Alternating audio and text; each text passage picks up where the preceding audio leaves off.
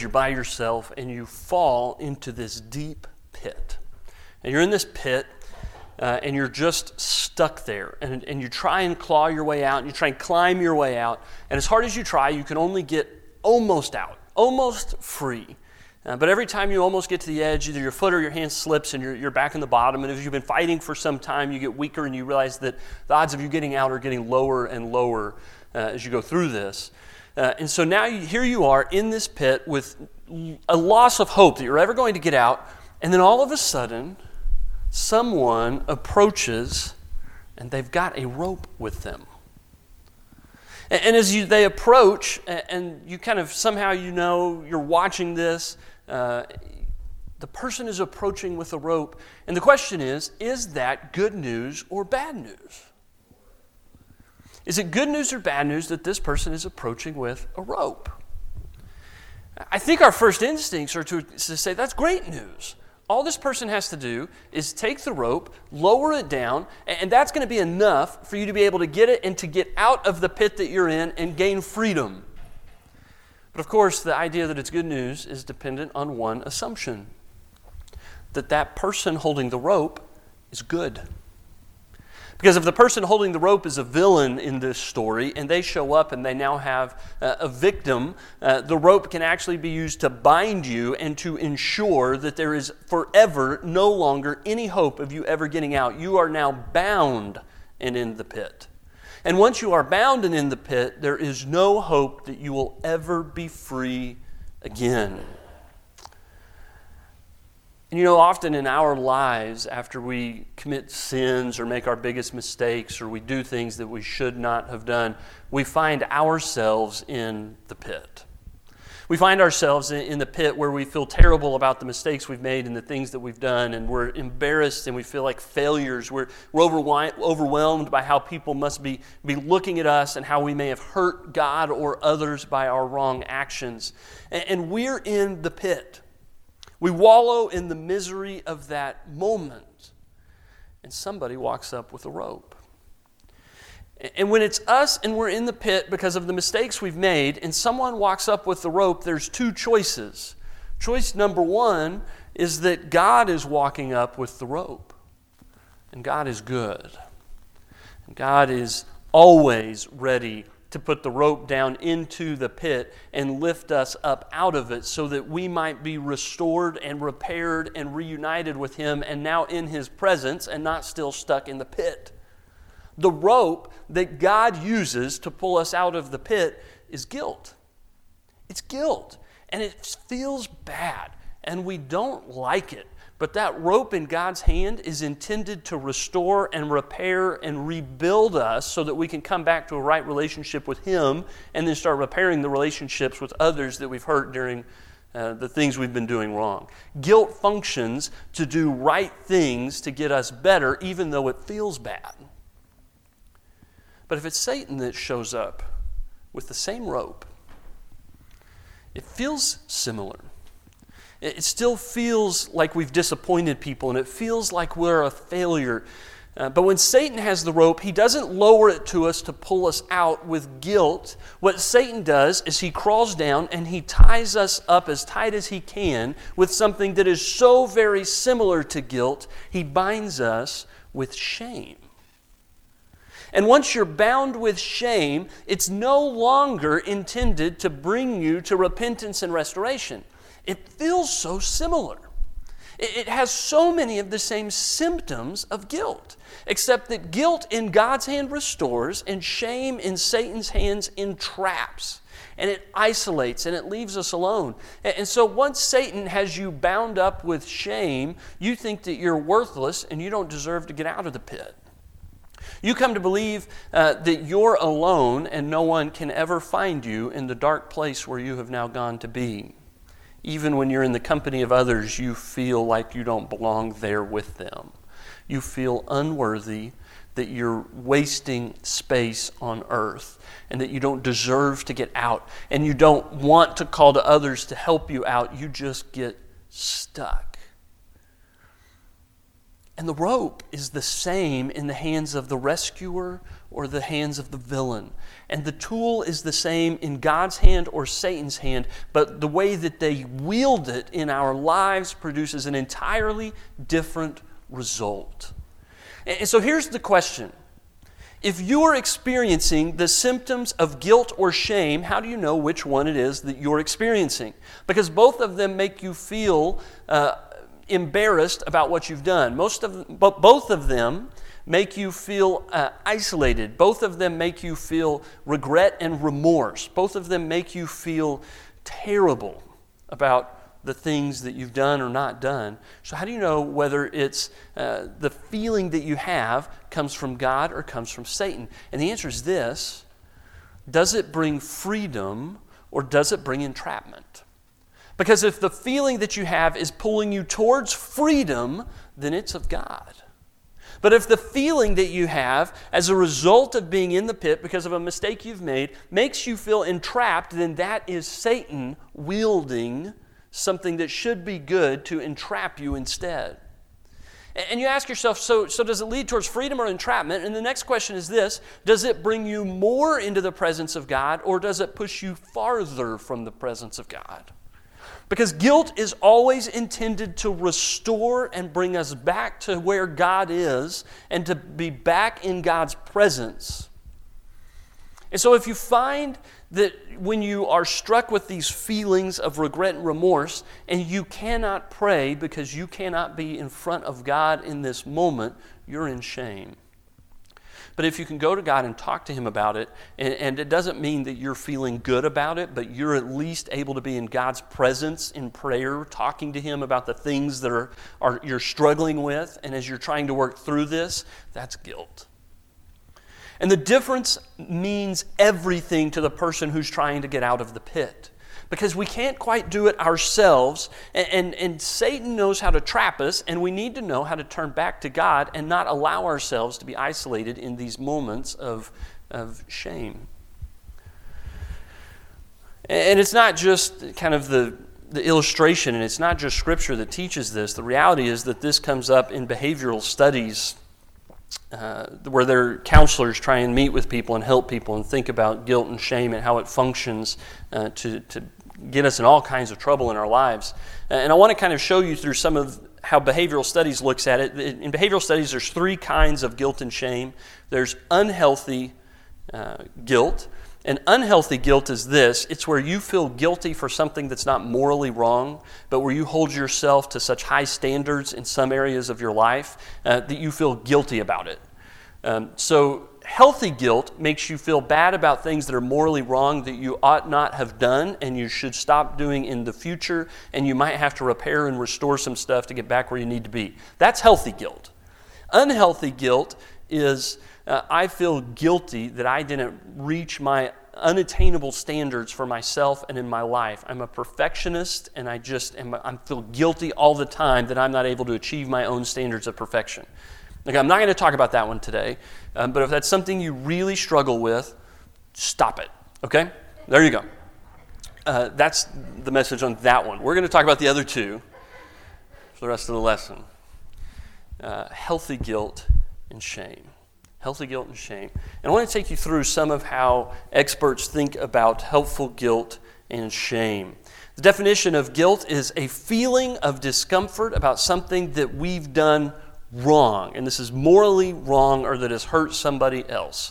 Shame is an intensely painful feeling of being fundamentally flawed based on who we are or what we've done. So one is about a wrong action that you can apologize for, repent of, and repair. The other one is about you being broken as a result of something you've done or something you believe about yourself that is incorrect. An example of this, of guilt, if you hit someone while driving drunk and you feel guilty, that is the right response that should lead you to trying to make things right, towards taking responsibility for your actions and making better behavioral choices in the future. Shame is, Jamie feels like a worthless person who is wasting space in the world.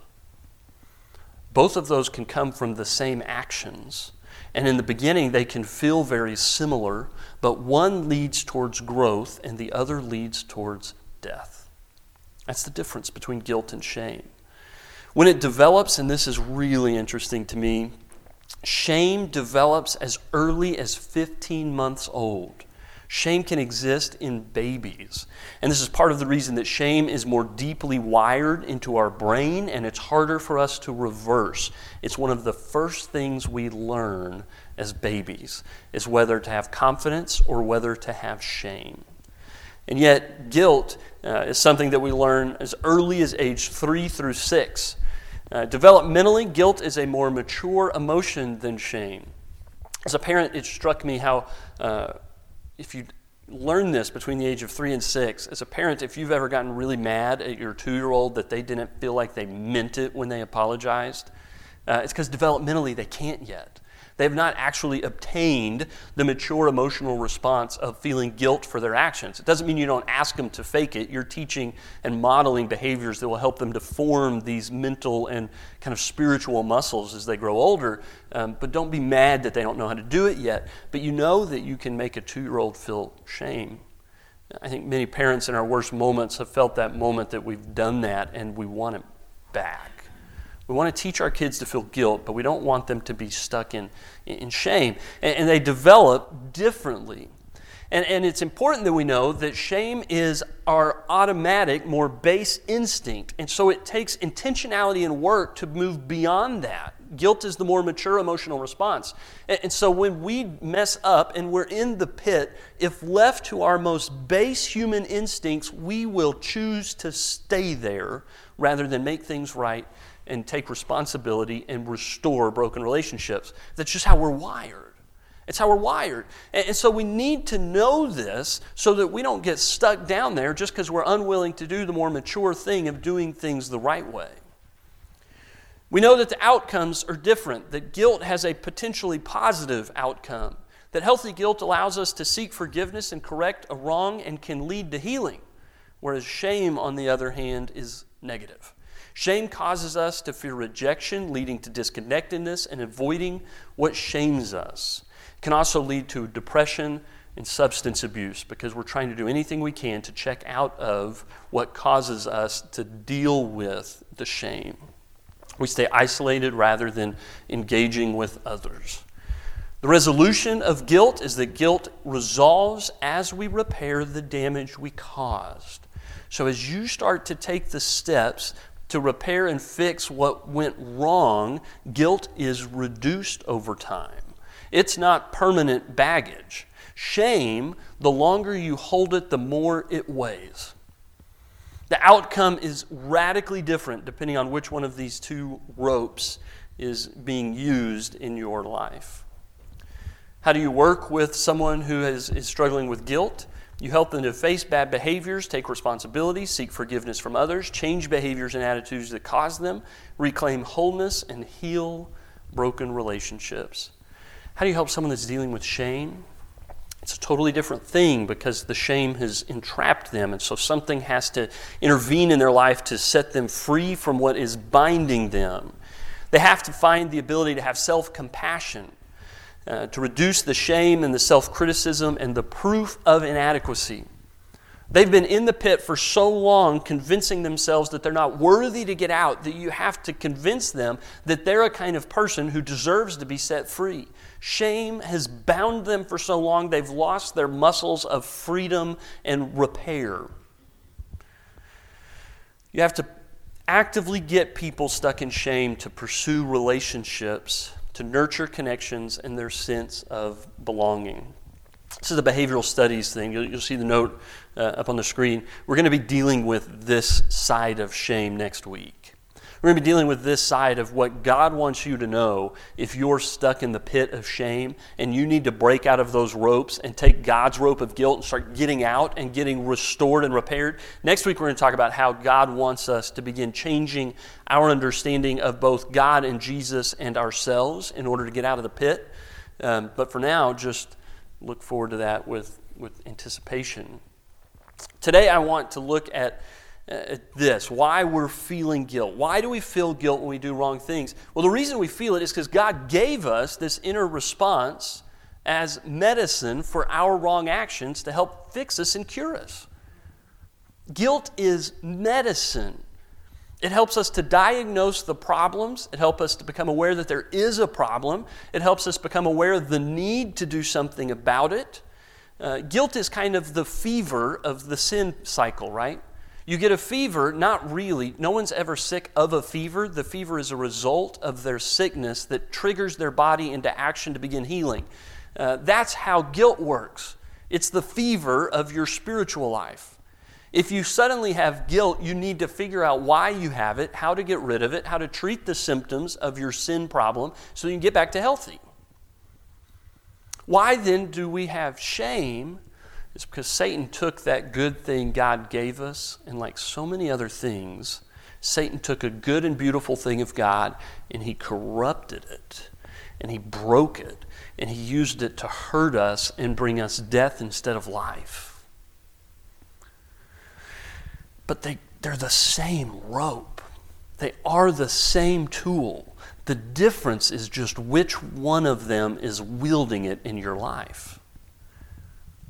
If God is wielding it, it's healthy, medicinal guilt. If Satan is wielding it, it is death-giving, entrapment-producing shame.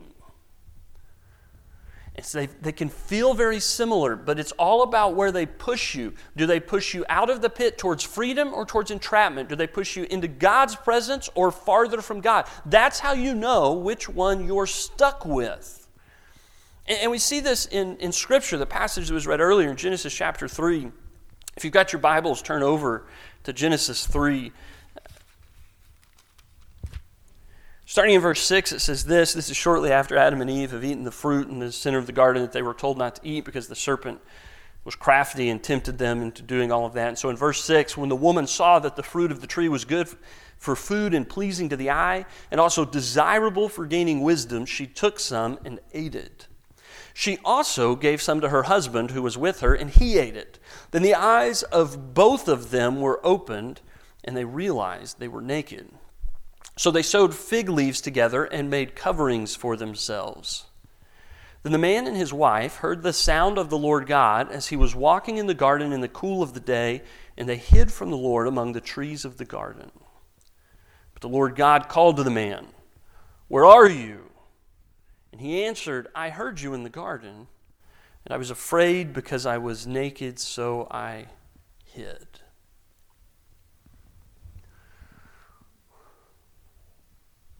We've all lived this moment. Not exactly. Most of us haven't found ourselves hiding among the trees or the bushes, as it often is quoted. But we've been in the place where we've done something wrong, and especially when it's secret sin and we think no one else knows, but we know the reality is that God knows what we've done, and He knows where we are, but we cannot help but try to hide from God. We cannot help but when we are aware that it is the time in our daily routine or the time of our life that we go to God in prayer, that we're going to avoid prayer that day because we don't want God to see us with all this sin on us. You see, if Adam and Eve in this moment, after they had eaten the fruit of the tree that they were not supposed to eat from and realized that they were naked, if they had received the rope of guilt, what would have happened is God would have come into the garden and said, "Adam and Eve, what's going on? Something seems to be bothering you." And they would have said, "God, we've been waiting to talk to you. We've been waiting to tell you that we've made a mistake. We've done the thing that we ought not to have done, and we know now things we ought not to know. And so we wanted to come to you ourselves and apologize. We wanted to come to you and tell you what we did. We wanted to confess what we had done to you honestly and openly. We wanted to apologize to you. We wanted to start making things right. And we know that there's going to be consequences for our actions. We know that there are going to be real things that will happen in our lives as a result of what we've done, and we understand that. But it's worth going through the consequences if it means we can stay in a right relationship with you. But anyone who's ever been a parent knows what happened instead of that. God came down and said, "Hey, who did this?" And everyone went, "Not me, they did it, he started it, you're the one that put her down here with me, I didn't mean to do that." And the snake and the, what? We didn't do anything. You ever have that moment when you've realized your kids have done something wrong and they're hiding in the house? That'll make you crazy. It's a great comfort to me to know that in my worst parenting moments that God's been here too. This is one of those moments for God, and he calls them out because they're stuck in shame. They're stuck in shame, and they realize that they've done something wrong, and they don't want to get caught, and they don't know how to deal with it, and they don't want to face the consequences, and they're willing to blame anybody and everybody else to get out of it. But what they know in the moment is that their first instinct is to isolate themselves and hide from God, to choose entrapment and death and separation from God rather than owning up and fessing up and fixing their problems. But if you look at what God does, as soon as he shows up and he finds them, he immediately goes to doing the work of getting things back where they're supposed to be. He starts telling them about the consequences that they will have to face. He starts telling them about the real results of their actions and what it's going to mean for their future. He doesn't just come in and say, don't worry about it. I'll just put a bigger fence around the tree and next time you won't be able to get through it. He doesn't do that. What he does is he says, there's going to be consequences for what you've done, but then he immediately starts bringing grace and repairing into this moment. He starts fixing what they broke. He gives them clothes to put on so that they can walk with more confidence. He starts giving them a path forward into new relationship. And he says, the relationship's not going to be what it used to be, but I'm not just throwing you away. We're going to come up with a new way of being. You're going to still be people that worship me, and I'm still going to be your God. It's just not going to be the way that it was before. But it will someday be again. Even in the midst of all of these consequences, he tells Eve, you will bear a seed that will come through you that will squash the serpent. And God already has in mind the plan of salvation to bring humans back into a right relationship with him. Guilt is already, in Genesis chapter 3, repairing what people have broken. They would have chosen shame. Remember, that's our most base instinct. We learn it by the time we're 15 months old. Adam and Eve have learned it by the 3rd chapter of Scripture. It's just wired into us somehow. But God doesn't want us to stay there. And so he lowers the rope into the pit and he starts to do the work of pulling us out so that we can again be with him. In the Old Testament, it's this whole question about how does God live with his people and get his people to live with God. In the Gospels, we get the real answer that God started giving the answer to in Genesis chapter 3. That answer, of course, is Jesus, crucified, resurrected Son of God, Messiah. And Jesus comes to give us better tools to deal with guilt, this Holy Spirit which works to convict us and lead us towards repentance, and it internalizes what began in Genesis chapter 3. And he deals with the shame by wiping away sin, and it deals with the question of separation from God by letting God dwell in us and promising we get to live with God forever in eternity. God is dealing with all the problems that we have caused by getting in the pit. He's trying to give us the rope to pull us back out. So Jesus embodies this in one story in John chapter 8. Embodies what this looks like, what shame and guilt look like in the ministry of Jesus. In John chapter 8, starting in verse 2. At dawn, he appeared again in the temple courts where all the people gathered around him, and he sat down to teach them. The teachers of the law and the Pharisees brought in a woman caught in adultery. They made her stand before the group and said to Jesus, "Teacher, this woman was caught in the act of adultery. In the law, Moses commanded us to stone such women. Now what do you say?" They were using this question as a trap in order to have a basis for accusing him. But Jesus bends down and starts to write on the ground with his finger. And when they kept on questioning him, he straightened up and said to them, "Let any one of you who is without sin be the first to throw a stone at her." And again he stooped down and he wrote on the ground.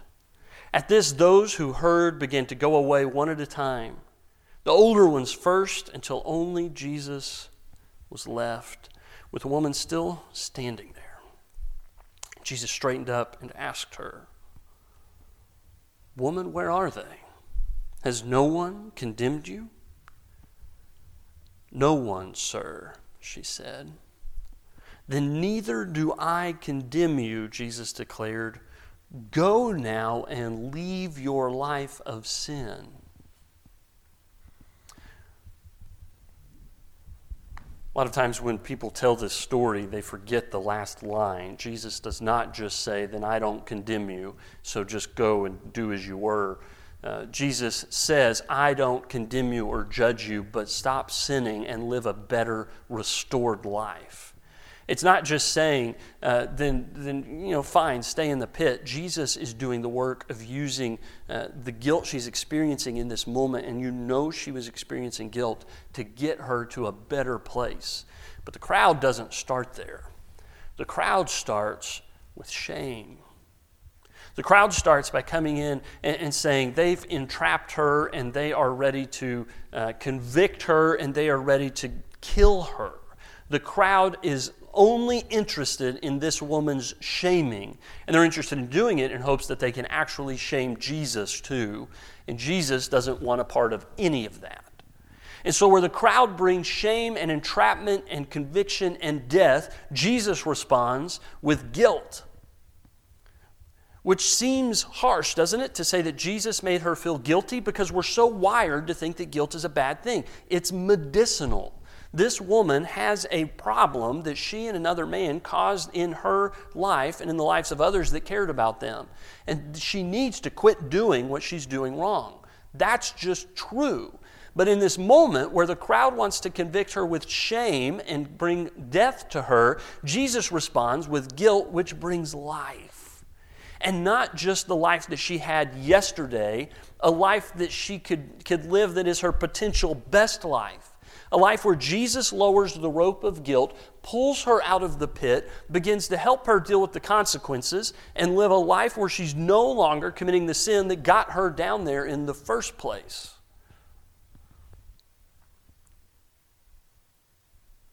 The story is really unfinished. Jesus tells her, go now and leave your life of sin. And what we don't get to hear is how she goes and ends things with this person she's been committing adultery with, or begins to repair the relationship with her spouse, putting things back together that have been very, very broken. We don't know how that happened, but she has to now begin doing the work of repairing what sin has broken, the work of amending, mending her relationship with God and with others. And that's what guilt is intended to do, is to prompt us into action in doing that when we need to do it.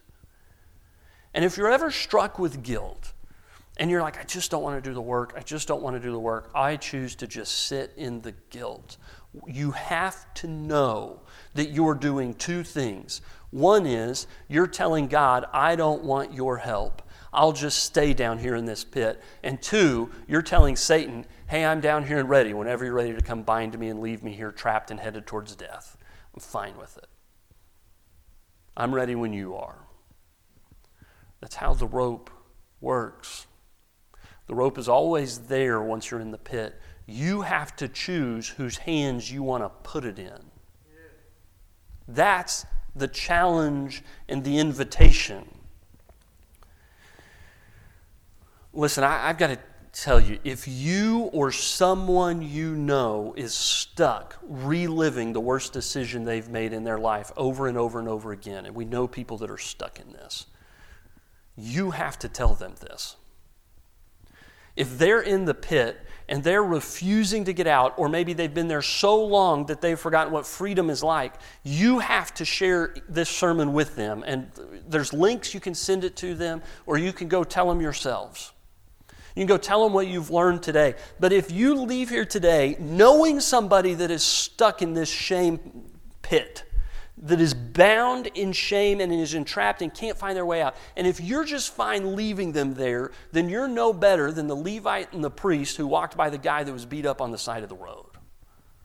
If you know someone that is stuck in shame, it is your responsibility as a follower of Jesus Christ to go help extend God's rope to them and get them out of the pit. and help them do the work of getting healed. As much as the Samaritan had to come alongside this sick guy and foot some of the bill to get him physically healthy, we have an obligation as Jesus' people to come alongside those people who are spiritually beat up and help foot the bill a little bit, to get them where they need to be to get out of the pit and to learn how to live as free people again. And in terms of how to get through that and change your thinking and understanding, we're going to really get into that next week. We're going to really have to evaluate how God sees people that are trapped in shame so that we can see ourselves rightly and begin to get out. But if you or someone have been bound by shame for so long that you don't even know how to give the guilt rope to God anymore, you don't even think you're worth getting out, you think you're getting what you deserve, that you belong in your secret, isolated sin pit by yourself for the rest of your life, you've got to make sure you're here next week. You've got to make sure that you come here, that you're made in God's image, that Jesus Christ thinks you are worthy of dying for, and that you need to be able to learn what freedom feels like and looks like and live into the life that God is calling you to be a part of. We're going to next week get into this and expose Satan's lies and reclaim God's truths that will get us out of shame, back into guilt, so that we can get restored and set free and back in God's presence.